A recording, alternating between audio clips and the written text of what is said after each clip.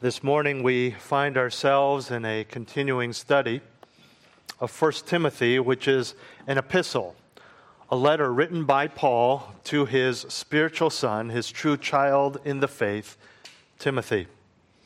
And if you are familiar with the Pauline or Pauline epistles, that is the letters in the New Testament written by the Apostle Paul, you may have picked up on the fact that Paul appreciates and likes to use military or war metaphors. And unlike the stereotypical picture of a church filled with soft people, singing soft songs, living soft lives, we as Christians know that we are at war. And this war is unlike any physical battle known to man. It is difficult. I'd imagine you can come up, and they have come up with ways to stop a tank or even an invading army. But how do you stop the invasion of a culture? How do you stop the oncoming socially accepted norm? How do you stop the universal designation of good, acceptable, and right for something that is sin in the eyes of God? But more importantly and more specifically, how do you stop an individual's sins? How do you stop your own sin? The answer is this: you wage war. You battle. And suddenly you understand Paul's affinity for using military metaphors. As we continue in 1 Timothy, we will see a usage of this picture of war and the soldier. And like war, like physical war, we are given a spiritual situation that is simple. The means of success take effort, and the consequences of failure are severe. Turn with me to 1 Timothy chapter 1, verses 18 through 20. 1 Timothy chapter 1, verses 18 through 20, where Paul writes this: "This command I entrust to you, Timothy, my son, in accordance with the prophecies previously made concerning you, that by them you fight the good fight, keeping faith and a good conscience, which some have rejected and suffered shipwreck in regard to their faith. Among these are Hymenaeus and Alexander, whom I have handed over to Satan, so that they will be taught not to blaspheme." This morning, 4 assurances of Christian service. 4 things that you can be certain of when it comes to this battle that we know as serving the Lord and serving one another and serving the world. 4 assurances of Christian service. The first assurance of Christian service is the high calling. The high calling. I'm going to read for you again verse 18. "This command I entrust to you, Timothy, my son, in accordance with the prophecies previously made concerning you, that by them you fight the good fight." Timothy was called by Paul to remain at Ephesus to be the pastor of the church there, the Ephesian church. And as we have seen in 1 Timothy, there's a particular problem that he has to deal with first and foremost, and that is the rise of false teachers and the false teaching infiltrating that particular church. Now, whether it is this particular ministry of addressing false teachers or ministry in general, we see that it was not Paul who chose Timothy, but God. And although we know this is always true of everyone in light of God's sovereignty, we see here that there were specific prophecies made about Timothy. Well, let's start at the beginning. He says the command. Paul refers to a command, and it seems to be not just pastoral ministry in general, but the call he has thus far explained to Timothy regarding dealing with false teachers.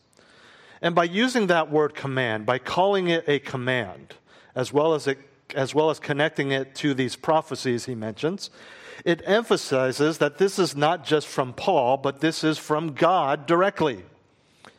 And the word Paul uses, command, refers to a military order. In other words, a command in the truest sense of the word. It is not a suggestion. It is not an option. It is not open to discussion, debate, and definitely not open to defiance. And this particular command was entrusted to Timothy. The word entrust was a banking term that spoke of depositing something of great worth to the care of another. We do this, a bank deposit, if you will. And what Paul says is he entrusts the command, again, not just because of what he sees in Timothy, but because of the clear prophecies that were made about Timothy. And although we don't have the specific prophecies about Timothy in Acts, we do have in that book other prophecies, one in particular, that indicates what kind of thing, what kind of prophecy that Paul is referring to. And if you turn to Acts 13, we will see the closest to what Paul is referring to regarding the prophecies about Timothy, because in Acts 13, verses 1 through 3, we see that Barnabas and Saul were set apart through a prophetic word directly from the Holy Spirit. That's what a prophecy is. God speaking through man. Acts 13, 1 through 3. Now there were at Antioch, in the church that was there, prophets and teachers, Barnabas and Simeon, who was called Niger, and Lucius of Cyrene and Manaen, who had been brought up with Herod the Tetrarch and Saul. While they were ministering to the Lord and fasting, the Holy Spirit said, this is what makes it a prophecy, "Set apart for me Barnabas and Saul for the work to which I have called them." Then, when they had fasted and prayed and laid their hands on them, they sent them away. You may be familiar, later in Acts 21, there's a very specific and picturesque, if I can put it that way, prophecy about what Paul will face in physical difficulties when Agabus takes his belt, essentially, and ties himself up and says, "This is what the Lord told me, that it was a prophecy that you will endure this, Paul." And then in 1 Timothy 4:14, which we'll look at in a few months, these prophecies about Timothy are mentioned again. I'll read that, 1 Timothy 4:14. Paul says, "Do not neglect the spiritual gift within you, which was bestowed on you through prophetic utterance with the laying on of hands by the presbytery." And so the prophecies about Timothy, as Paul writes this, are now being unfolded as Paul ministers as a pastor and is specifically dealing with the false teachers. And we know that all that Timothy has been called to do, all that Timothy has been trained to do, all that Timothy has been commanded to do, needs the focus, the stamina, the commitment, and conviction of a soldier in battle. And we see Paul's fondness again for military metaphors when he exhorts Timothy and he uses this phrase that we so like in the church, and rightly so, fight the good fight. Fight the good fight.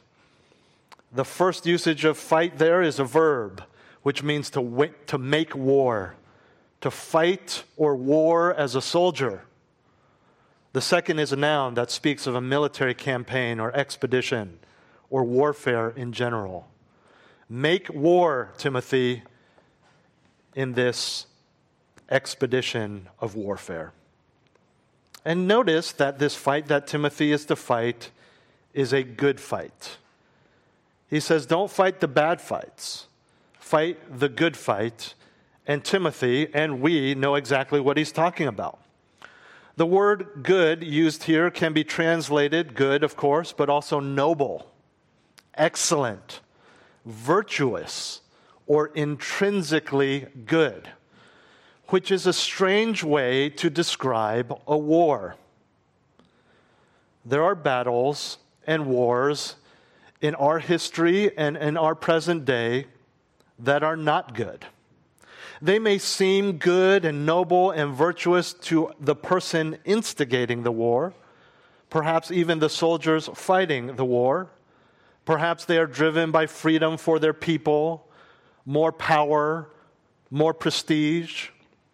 But we know that there are so many fights that are not good. Even in our personal lives, the fights we engage in, the arguments, they are about ego and reputation. They are not intrinsically good. In fact, many are intrinsically sinful, if not downright evil. There are many factors that political scientists would use to determine whether a war is good or bad. Factors such as sacrificing a few for the preservation of the masses, political shifts and stability, economic strength. But at what cost? There is still loss of life. There is still political instability that affects the entire world. There is still financial ruin. Ultimately, what makes a fight good and noble is the end goal. And the end goal in the Christian's war is not subjective. It is not determined by the comfort or even the health of the people who stand to gain from the war. What makes our war good is that the end goal is literally good as determined by the very definition of good, which is the Lord Himself. And the beauty of this fight is that the only true casualty is the one that has already occurred on the cross. Fight the good fight. Now we know that the gifts of revelation and prophecy have ceased. In other words, when the apostles died, so did these gifts, because they were no longer needed with the completion of the canon of Scripture, as well as the establishment of the church. To put it simply, everything God wants us to know, He has written down right there in that book or on that phone in your laps. So, when it comes to your ministry, there will be no revelation, there will be no prophecy, there will be no writing on the wall either about you or to you. But there has been recorded general revelation and prophecies about you and I in general. And what I mean is that in the New Testament, there is clear revelation from God about what all Christians are called to do. In a sense, we have been, using Paul's word, entrusted with the ministry of the gospel, with which Paul was entrusted and in turn entrusted to Timothy. Look back at verse 11 and where Paul was talking about himself. He says, according to the glorious gospel of the blessed God with which I have been entrusted. And then we just read in verse 18 of this entrusting to Timothy. And then Timothy is then in turn to entrust this to others. We see this in 2 Timothy chapter 2 and verse 2. The things which you have heard from me in the presence of many witnesses, entrust these to faithful men who will be able to teach others also. So over the centuries, the baton has been passed from person to person, from church to church. And now it lies in your hands. It stands in your lives. And perhaps your particular calling is not to battle false teachers. It may not be pastoral leadership, but there is a clear, prophetic, revelatory word in the New Testament that tells you and guides you on so many levels, all of which can be summarized by fight the good fight. Speaking of Christians, Paul often employs the metaphor of the soldier in combat. Listen to 2 Corinthians chapter 10, verses 3 and 4, also written by Paul. He says, for though we walk in the flesh, we do not war according to the flesh. For the weapons of our warfare are not of the flesh, but divinely powerful for the destruction of fortresses. 2 Timothy chapter 2, verses 3 and 4. He tells Timothy, suffer hardship with me as a good soldier of Christ Jesus. Then using the illustration of a physical soldier, he goes on to say, no soldier in active service entangles himself in the affairs of everyday life, so that he may please the one who enlisted him as a soldier. Soldiers do not get distracted. Soldiers do not stand in the battlefield, in the foxholes, looking at Facebook, wondering if they left the stove on, worrying even about their family and friends. They are focused on the battle, and that is the illustration that Paul is making for the soldier of Jesus Christ. So when we look at all of these metaphors, when we understand that we are in a spiritual war, in a spiritual battle, then in no way, shape, or form can you interpret any of this as just be a Christian. Just believe. Just coast along and be focused on everything else. All that Paul is saying here involves effort and hard work like a soldier, blood, sweat, and tears. Friends, will you fight the good fight? Are you right now fighting the good fight? Not necessarily against society, not necessarily against those who are out there believing false things, teaching false things, but starting in your own heart, in your own sin. The battle against sin, you must wage war against your own flesh. This is where the battle begins. This is the height of the war. Paul continues and tells us that there are weapons of warfare. He mentions various illustrative weapons of warfare in the battle against sin and against false teachers throughout his epistles. Here he mentions two. And like any good physical weapon, its employment does not come easily. There must be training. There must be effort. There must be upkeep. There must be care. The good soldier examines his rifle. He takes it apart. He cleans it. He oils it. He takes care of it. And when that is done, the very weapons in our arsenal serve as our confidence that the fight is not only being fought, it is being won.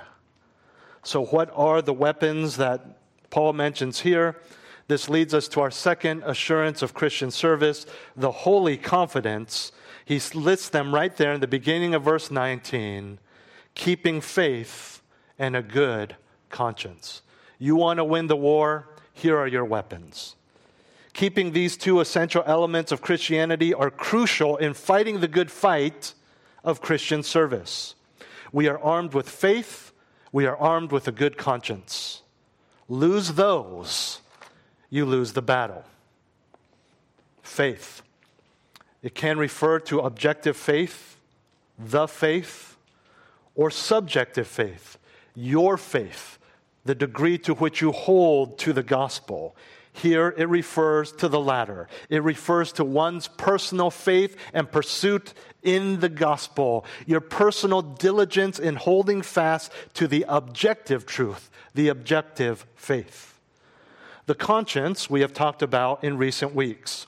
It is the monitoring or alarm system of the soul. It alerts you as to whether or not you are abiding by the standard which you claim in the life of the Christian. The standard is the Word of God. It is the objective faith. Now, what Paul does in talking about the conscience in the pastoral epistles is to deem one's conscience either good or bad from a theological perspective. Of course, Paul does that. In other words, the condition of your conscience as a believer is going to be determined by your view, intellectually and practically, of the gospel. Adhere to the gospel in practice, and your conscience is good. If you don't, then it's bad. And even if you believe it, but do not live according to it, your conscience is not good. 3 times in 1 Timothy alone, faith and conscience are linked together, showing the connection between the spiritual and the moral. You say, wait a minute, I thought those were the same thing. They're distinct. There must be a moral response to the spiritual faith that you keep. And that response, your morality, is measured by your conscience. To put it another way, a good conscience is necessary to safeguard your faith. They work together. We can view this simple formula as a litmus test of your spiritual walk. If you are struggling in your Christian faith, if you are lacking love, maybe you're questioning the importance of sound doctrine or particular doctrines, if you find yourself veering more to the world or the allures of personal comfort, don't just wonder what's going on. Don't just go to your small group leader or your pastor and say, I'm really struggling, I don't know what to do. Don't just pray aimlessly. Focus on these two aspects of your life. First, do you believe God's word? Do you believe the truth of God's word, which includes not just what God has done for you, but also who you are as a sinner saved by grace who was still prone to wander? And if you believe those things, but still struggle with worship and godly living, then ask yourself if your belief has found its way into your behavior. Do you live according to what you profess? The seriousness of all of this is found not only in Paul calling this a war, fight the good fight, but also in his own experience, his personal experience of those who have not held on to their faith and good conscience. Look at the end of verse 19 for our third assurance of Christian service, the harrowing contrast. The contrast to those who faithfully serve. The end of verse 19, which some have rejected and suffered shipwreck in regard to their faith. The harrowing contrast. Since Christian service is part and parcel of your very being, unlike other public areas of service or involvement that you may be in, Christian service has deep consequences when not carried out properly. It isn't just that the food kitchen has one less spoon to serve the homeless the food. When you do not have a good conscience, when you do not show up for the battle in your own walk, there are serious, serious consequences. And building off of keeping faith and a good conscience, Paul warns about the consequences of not keeping the latter. Everything from this point on through verse 20 that he is about to describe is due to a rejection of a good conscience. He says some have rejected it. They have pushed away their conscience. They have pressed down and stifled their desire to live according to the Scriptures. And the Greek word that Paul uses here implies a forceful, violent rejection. In other words, this didn't just happen. It is a willful, deliberate rejection of holy living and integrity. The result in the rest of the verse is devastating. Because they have refused to live godly lives, they have, quote, suffered shipwreck in regard to their faith. This is very serious. Paul is using the word shipwreck figuratively. Literally, it means to break a ship to pieces. And in the literal sense, by the time Paul writes 1 Timothy, he has experienced actual shipwreck 4 times, and each time has lost everything except for his own life. As a metaphor, at that time, shipwreck was well known and was used, as is the case today, of a complete disaster. And when you see what has happened to those who reject a good conscience, you will agree that this is a metaphor appropriate, especially when used by someone who has actually experienced a physical shipwreck multiple times. By refusing to listen to your conscience, or these individuals, by refusing to listen to their consciences and in turn living contrary to the Scriptures they claim to believe, certain individuals have succumbed to moral failure. This shipwreck in their faith is not talking so much about doctrinal error, but ungodly living. which, as we know, is connected often to doctrinal error. It is often, especially in this context, a result of listening to false teachers. It can result in false teaching. But I want to be clear on one fact. This is not carelessness. This is an active shutting up of the conscience. And like many warning systems in life, the conscience does its job. It sounds the alarm. Now, whether or not you heed the alarm, that's a whole different story. The more you ignore it, the quieter it gets. The more you turn it off, the less power it has. Knowing about the country-wide test of the alarm system, this past week where your phone buzzed at around 12:20, some of you, knowing it was coming, shut it off. We do that. You know someone that you dislike is coming down the road, you shut off your conscience ahead of time so you can do what you want to do in offense to God. We need to be careful. Because when we do that, when we tell it to be quiet, when we shut it off, pretty soon the conscience is so seared and neutralized, it is as good as non-existent. It is extinguished. This is actually evidence of God's love for us, in that He does not control us like puppets, but allows us to make decisions for ourselves. The danger in this is when we pursue sin, not only living lives contrary to the faith, but searing and even altering our consciences along the way. I say, what do you mean by alter your conscience? All men are given, Romans 1, a conscience by which they live by, to some degree, a morality that lines up with Scripture. But we see all around us that consciences have been altered, such that, for instance, their conscience makes them feel guilty and wrong when they support life in the womb. Consciences are altered all the time.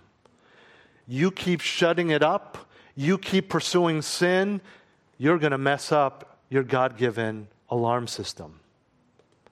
The importance of the Christian's sensitivity to their own conscience underscores the need for a properly informed conscience, reading and meditating on the Word of God, letting it soak into your life. You know from last week when I use that word meditate, I don't mean, I mean thinking. That's what it means to think heavily and deeply on. What does that mean of the Scriptures? Well, on a practical level, it means reading the Bible and saying or asking yourself, how does this apply to me today? And then, not just answering that question, but making commitments to put that application into practice for the glory of God. And when we are not continually keeping our consciences sensitive to the things of God, then it will be easier to ignore it, easier to shut it up, to invalidate its effectiveness. And we see this. We see this in sin. You see people sometimes who you know are believers, not just by their profession, but other areas of their life. But there's just a particular area that just seems so far gone. Maybe they're overly critical. Maybe they're just really nasty to certain people. And you say, how does that just happen? They're Christians. Where's their conscience? Well, over time, they have made it quiet. And it's like anything. Like when you have scars on your hand, for those of you who work with your hands, or those of you who play a guitar or other instruments that require heavy force on your fingertips, things like that. After your first guitar lesson, you thought, I can't do this. This hurts. But after a while, strumming away, you don't feel it anymore. Glenn goes home and Cheryl says, there's a nail sticking out of your hand. He said, I didn't even feel that. Just kidding, that doesn't actually happen. But you get my point. You just don't feel it anymore. Here I go on a rabbit trail, but we used to have, one of the nice things in Albania was they didn't have a lot of stores with pre-made things. And so when I wanted a desk, for example, for my office, I went to our church's, one of the cleaning ladies. Her husband was a carpenter. And you just say, this is what I want. I could make it for my exact preferences for my desk and Bible and chair. Another teammate had bookshelves made that fit exactly in his apartment, and they would be cheaper than anything you would buy here that's already made. I remember my friend Justin saying, hey, you hired him to make a desk, right? I'm like, yeah. It's like, we had bookshelves made. I said, were they good? He's like, they're great, but they are covered in blood because this guy is just cutting himself up and there was blood everywhere, which is, that kind of thing's more acceptable in that country than it is here. But we get callous to these things. I'm sure if it really hurt him, he would have stopped. He would have fixed it. But he didn't feel it. And this is what we can do with our consciences. It starts with just a glance. It starts with just a look. And then it's a fantasy. And then it's the internet. And on we go. It starts with just a criticism in your mind and immense guilt. And then it's fantasizing about what you would say if you had the opportunity. Regretting that you didn't say it when the person insulted you. Then there's a text. Then there's a phone call. Then they're storming to the third floor to their office to tell it to them to their face. But you felt so bad when all you did was say one little negative thing in your mind a year ago, because you have slowly suppressed and seared your conscience. We shut it up. We make it less and less effective. And what we see from Paul's warning is that it is not enough to believe. You must act. Faith and a good conscience. It is not enough to go to church. It is not enough to even appreciate sound doctrine. You must live it. You must respond to it. And if you are a believer and you accept sound doctrine, then it is in your conscience and now has the role of telling you what behavior is right and what behavior is wrong. The ball is then in your court, whether you want to do what is right or not. And what Paul goes on to say is that when you consistently choose actions that are contrary to the faith you proclaim, then eventually that faith is shipwrecked. And this further shows how faith and a good conscience are interdependent. One must lead to another or the whole thing falls apart. Now we understand that God is a forgiving God. And what's more, in his forgiveness, he gives grace and strength to continue carrying on for him according to his will. But when we choose not to do that, then this, at best, leads to a strained relationship with God that will affect everything else in your life as a believer. And at worst, it leads to apostasy, which is what we see here. More and more these days, there are Christians who like to dance in the gray instead of making a clear line between black and white. They push the limits as far as they can. And even as I say that, I would imagine our minds tend to automatically think of professing Christians we know that are sleeping around or getting drunk. But we need to understand that the slowly desensitized conscience can be just as dangerous. We call them respectable sins. A little gossip here, a little judgment there, excusing our anger because the kids were really bad today. Work was extremely stressful. Justifying the love of money by saying, oh, I'm being a good steward. Or, it's just a culturally learned frugality. All of these sins, when habitually practiced or habitually rationalized, are small knocks of the hammer that slowly chip away at your conscience and your faith. And we saw in James, faith without works is dead. And that's what Paul is saying here by warning of the importance of a good conscience. And this warning is not a hypothetical. Paul has seen it and now goes on to name two individuals who have ignored their consciences to the point of shipwrecking their faith. The consequences of this he'll explain in greater detail. And that leads us to our fourth and final assurance of Christian service, the horrible consequence. We have seen the high calling, the holy confidence, the harrowing contrast, and now the horrible consequence. Speaking of those who have ignored their consciences, have shut it up, and have now shipwrecked their faith, he says in verse 20, among these are Hymenaeus and Alexander, whom I have handed over to Satan, so that they will be taught not to blaspheme. These two men are living proof that what Paul just warned about is very possible and very real. So who are these two individuals? Hymenaeus is mentioned again later by Paul to Timothy, in fact, in 2 Timothy 2:17, where he is described as someone who has gone astray from the truth. And that's all we know about him, these two verses. And we can safely assume, because of how they're described in both of them, that this is the same individual. Pinpointing who Alexander is a little more difficult. There are 4 Alexanders in the New Testament, and there is nothing that can guide us in satisfactorily connecting this Alexander with any of those. Some argue that this Alexander in 1 Timothy 1:20 is the Jewish Alexander in Acts 19:33, which is possible, but only if he had since professed Christ, because he has shipwrecked his faith here in Christ. We have no proof of that. We just don't know. Some say it's easy to connect this one to the Alexander the coppersmith in 2 Timothy 4:14, who Paul goes on to say did him much harm. But there's the problem of the distinction that there he says Alexander the coppersmith, which seems to be designating the Alexander of 2 Timothy as a different Alexander than the one here. Again, we just can't be certain, nor does it really matter to Paul's point for us. But don't get me wrong. The mention of these two men would have had great significance and heartbreak for Timothy, as he most likely knew them or knew of them. Otherwise, Paul wouldn't mention them by name.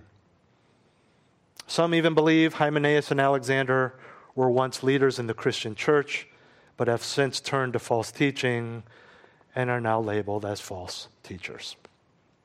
I explain all of this to be thorough, but again, not the main point. Let's move on. Paul says that he has handed them over to Satan. The first thing to remember here is that Satan is under the sovereign control of God. You cannot say that God is sovereign over everything unless Satan shows up and messes that up, because then God's not sovereign. And if God's not sovereign, throw this away, because God is not God. Satan is under the sovereign control of God. This is actually not the only time in the scriptures that we see Satan being used by God as an agent of punishment for sinners. And this hierarchical order is emphasized by the fact that the phrase that Paul uses is not that Satan came and stole them, that Satan took them, or that they chose Satan. No, Paul says, in my authority as an apostle, I took them and handed them over to Satan. Handed over is the same terminology that Paul uses when he speaks of God delivering people over to what they want, which is their sin. Romans 1 is very clear of that. Speaking of mankind as a whole, turning from God to idols, Paul writes in Romans 1, 24 through 26, therefore God gave them over, it's the same word, in the lusts of their hearts to impurity, so that their bodies would be dishonored among them. For they exchanged the truth of God for a lie, and worshipped and served the creature rather than the Creator, who is blessed forever. Amen. For this reason, God gave them over, again, to degrading passions. These are not holy people that God just kicked into sin. These are people who are pursuing them And in God's patience, he was holding them back to a degree.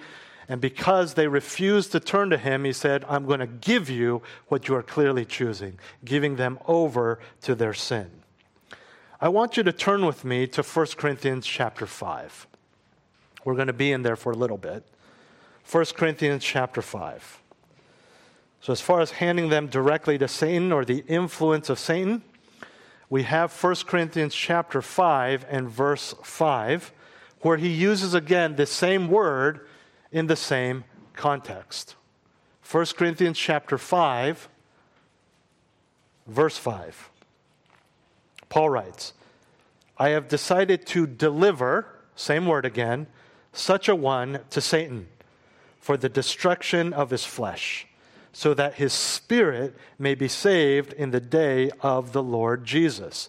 So there's some sort of process of refining there where this person is delivered over to Satan by Paul for some sort of physical discipline and pain so that he might actually repent and his spirit be saved. Keep your finger in 1 Corinthians 5 for a minute as I explain what it means to hand someone over to Satan. Quite simply, very basically, it means excommunication. It means that the sinner is put out of the church. But what you need to understand is this is more than a social issue. It's not just someone is no longer allowed to step foot in the church building or hang out at church functions.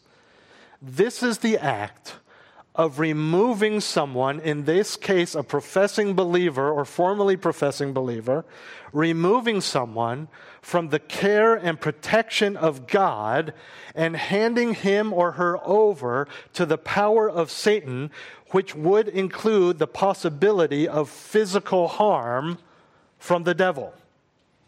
The physical harm aspect of this is seen in the word we'll see later, the word taught, which Paul uses, that speaks of training through physical punishment. Spanking a child, for instance. Now, this separation from the church is drawn out by those Paul says he has delivered to Satan in 1 Corinthians chapter 5. Look at verse 2 in 1 Corinthians 5. You have become arrogant and have not mourned instead, so that the one who has done this deed, the sinful deed, would be removed from your midst.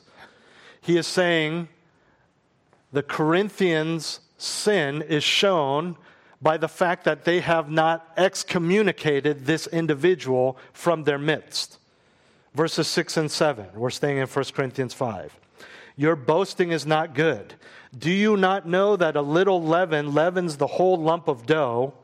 Clean out the old leaven so that you may be a new lump, just as you are in fact unleavened. In other words, the sinners and the holy ones have been mixed together. What he is saying with this analogy of dough is remove those who are unholy from your midst. Get them out. Verse 11, it goes further. It's not just out of the church. He says, I wrote to you not to associate with any so-called brother. Again, they are calling themselves Christians. You are not, I've handed them the same, you are not to even associate with them. Then verse 13, 1 Corinthians 5, but those who are outside, God judges, remove the wicked man from among yourselves. This is all attached to verse 5, where he says, I have delivered him over to Satan. And of course, we also have the outline for church discipline in Matthew 18, which ends with the individual being put out of the church, treated like an unbeliever. Now, when we talk about handing over to Satan, perhaps especially this time of year in October, with decorations and Halloween costumes around every corner, we might tend to envision something that's more Hollywood than Bible. This is not some sort of dramatic ceremony with handheld crosses and vials of holy water, with one person screaming in terror, with the other person screaming, "Be gone!" This is not a person who, because of this, becomes homeless or destitute. He is not handed over to Satan and his flesh starts melting off of his face. He does not get some sort of disease in some way, although that is possible as part of this discipline and punishment. In fact, some of you know some of these people who have been disciplined out of the church, and from a worldly perspective, they become quite wealthy and powerful and popular in the world. Being handed over to Satan means being handed over to the world, the same world, under demonic influence, by the way, that you flirt with every time you sin. And I make this clarification, not to soften the severity of what Paul is saying here, but to heighten it. The world is evil. And without the divine protection of God that we so often take for granted, and the caring guidance of the church, it is dangerous out there for the professing believer. When we talk about Satan being used by God, there's clearly an added measure of severity for those who have rejected a good conscience and shipwrecked their faith, such as Hymenaeus and Alexander, because they once claimed, or still claim, a faith in Jesus Christ. And this is why the purpose of this is not purely for punishment, but for a lesson and hopefully repentance. Paul says, back in 1 Timothy 1:20, so that they will be taught not to blaspheme. As mentioned earlier, the word taught is about training through physical discipline. It conveys the idea of stern punishment for the sake of correction. The emphasis here, however, being the punishment more than the learning. Hymenaeus and Alexander needed to be taught. They needed to be taught that what they were doing was so heinous in the eyes of God that they needed to be separated from God's people and given over to Satan. And I would say that if this strikes you as strange, granted there's a degree of this because we don't hear about this a lot, especially specifically named individuals. And again, you put yourself in Timothy's shoes or anyone in the early church back then, to hear that would have been shocking. But if you are struggling with this because you say, well, but God is forgiving, God is gracious, God is merciful, look at the cross, look at the cross, look at the cross. You are theologically correct in that aspect of the gospel and God working in your life. But if the severity of discipline strikes you as too severe, then you really need to take a hard look at your understanding of and your reverence for God. Not godly living, not God's blessings, not God's grace, not baby Jesus or Jesus on the cross, not the God who you call Abba Father, but God, very God. Same God that I've just described, but also a God who is objectively right and true and holy and vengeful and judging and wrathful. You want to talk about God's love? He does this because He loves us. You want to talk about sacrificing the few for the good of the whole? We are the bride of Christ. And if you saw someone at your best friend's wedding day, and one of the groomsmen is in the back room hitting on the bride, you would take him by the scruff of the neck and drag him off the premises for the purity of the bride of Christ. Such discipline is not only necessary, it is fully and completely in line with who God is. But back to the text. What is it that they specifically did that was so gross? Blasphemy. Blasphemy. We saw this in verse 13 among the list of transgressions of Paul's former life that led him to classify himself as the foremost of sinners. You might recall that a blasphemer is someone who slanders God. This can run the gamut from speaking negatively about him to denying his majesty, from mocking his word, even if it's particular doctrines, mocking his people, or flat out teaching false doctrine. And as you read of these two men, I would ask you to approach this passage with the same attitude that you read any portion of Scripture. That is, not as a good story, but as a lesson. And in this case, a warning. What Paul did with Hymenaeus and Alexander, the church is called to do today with any unrepentant sinner in the church.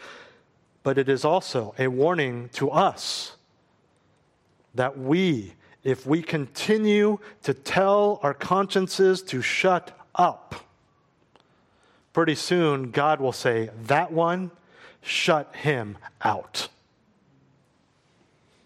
As we look to the passage as a whole, we need to remember this warning is unnecessary if we stick with the full and sacrificial commitment and service like a good soldier of Christ.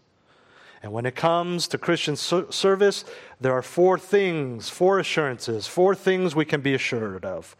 That as believers, we all, even without direct prophecy, we all have a high calling as we have been entrusted with the commands of God and are to take them to heart and fight the good fight. Secondly, we have a holy confidence in God that we must hold on to by keeping the faith and living it out with a good conscience. Thirdly, that there is a harrowing contrast to those who indeed do not keep the faith and good conscience and thus have rejected holy living. They end up shipwrecking their faith. And finally, there's a horrible consequence of this failure, which is to be turned out of the church, out from under God's spiritual protection and delivered over to Satan, or at least to the world controlled by him. This command I entrust to you, Timothy, my son, in accordance with the prophecies previously made concerning you, that by them you fight the good fight, keeping faith and a good conscience, which some have rejected and suffered shipwreck in regard to their faith. Among these are Hymenaeus and Alexander, whom I have handed over to Satan, so that they will be taught not to blaspheme. Let's pray. Father, may this not be us. May we not be those who willfully reject our conscience, who question the faith, who take it lightly, who think it's okay to accept just the gospel and reject everything else regarding holy living, or even to reject just those one or two doctrines we don't like. Help us to live in a way that we appreciate the holiness of our God and what that means beyond the grace, beyond the blessings, beyond the care. Father, may we live in a way that we keep the faith and a good conscience, being motivated by our love for you, being motivated by our gratitude to you, being motivated by our desire to worship you, but also, Lord, being motivated by our fear of you. Use us to that end. In Jesus' name, amen. Well, let's stand as we close in song.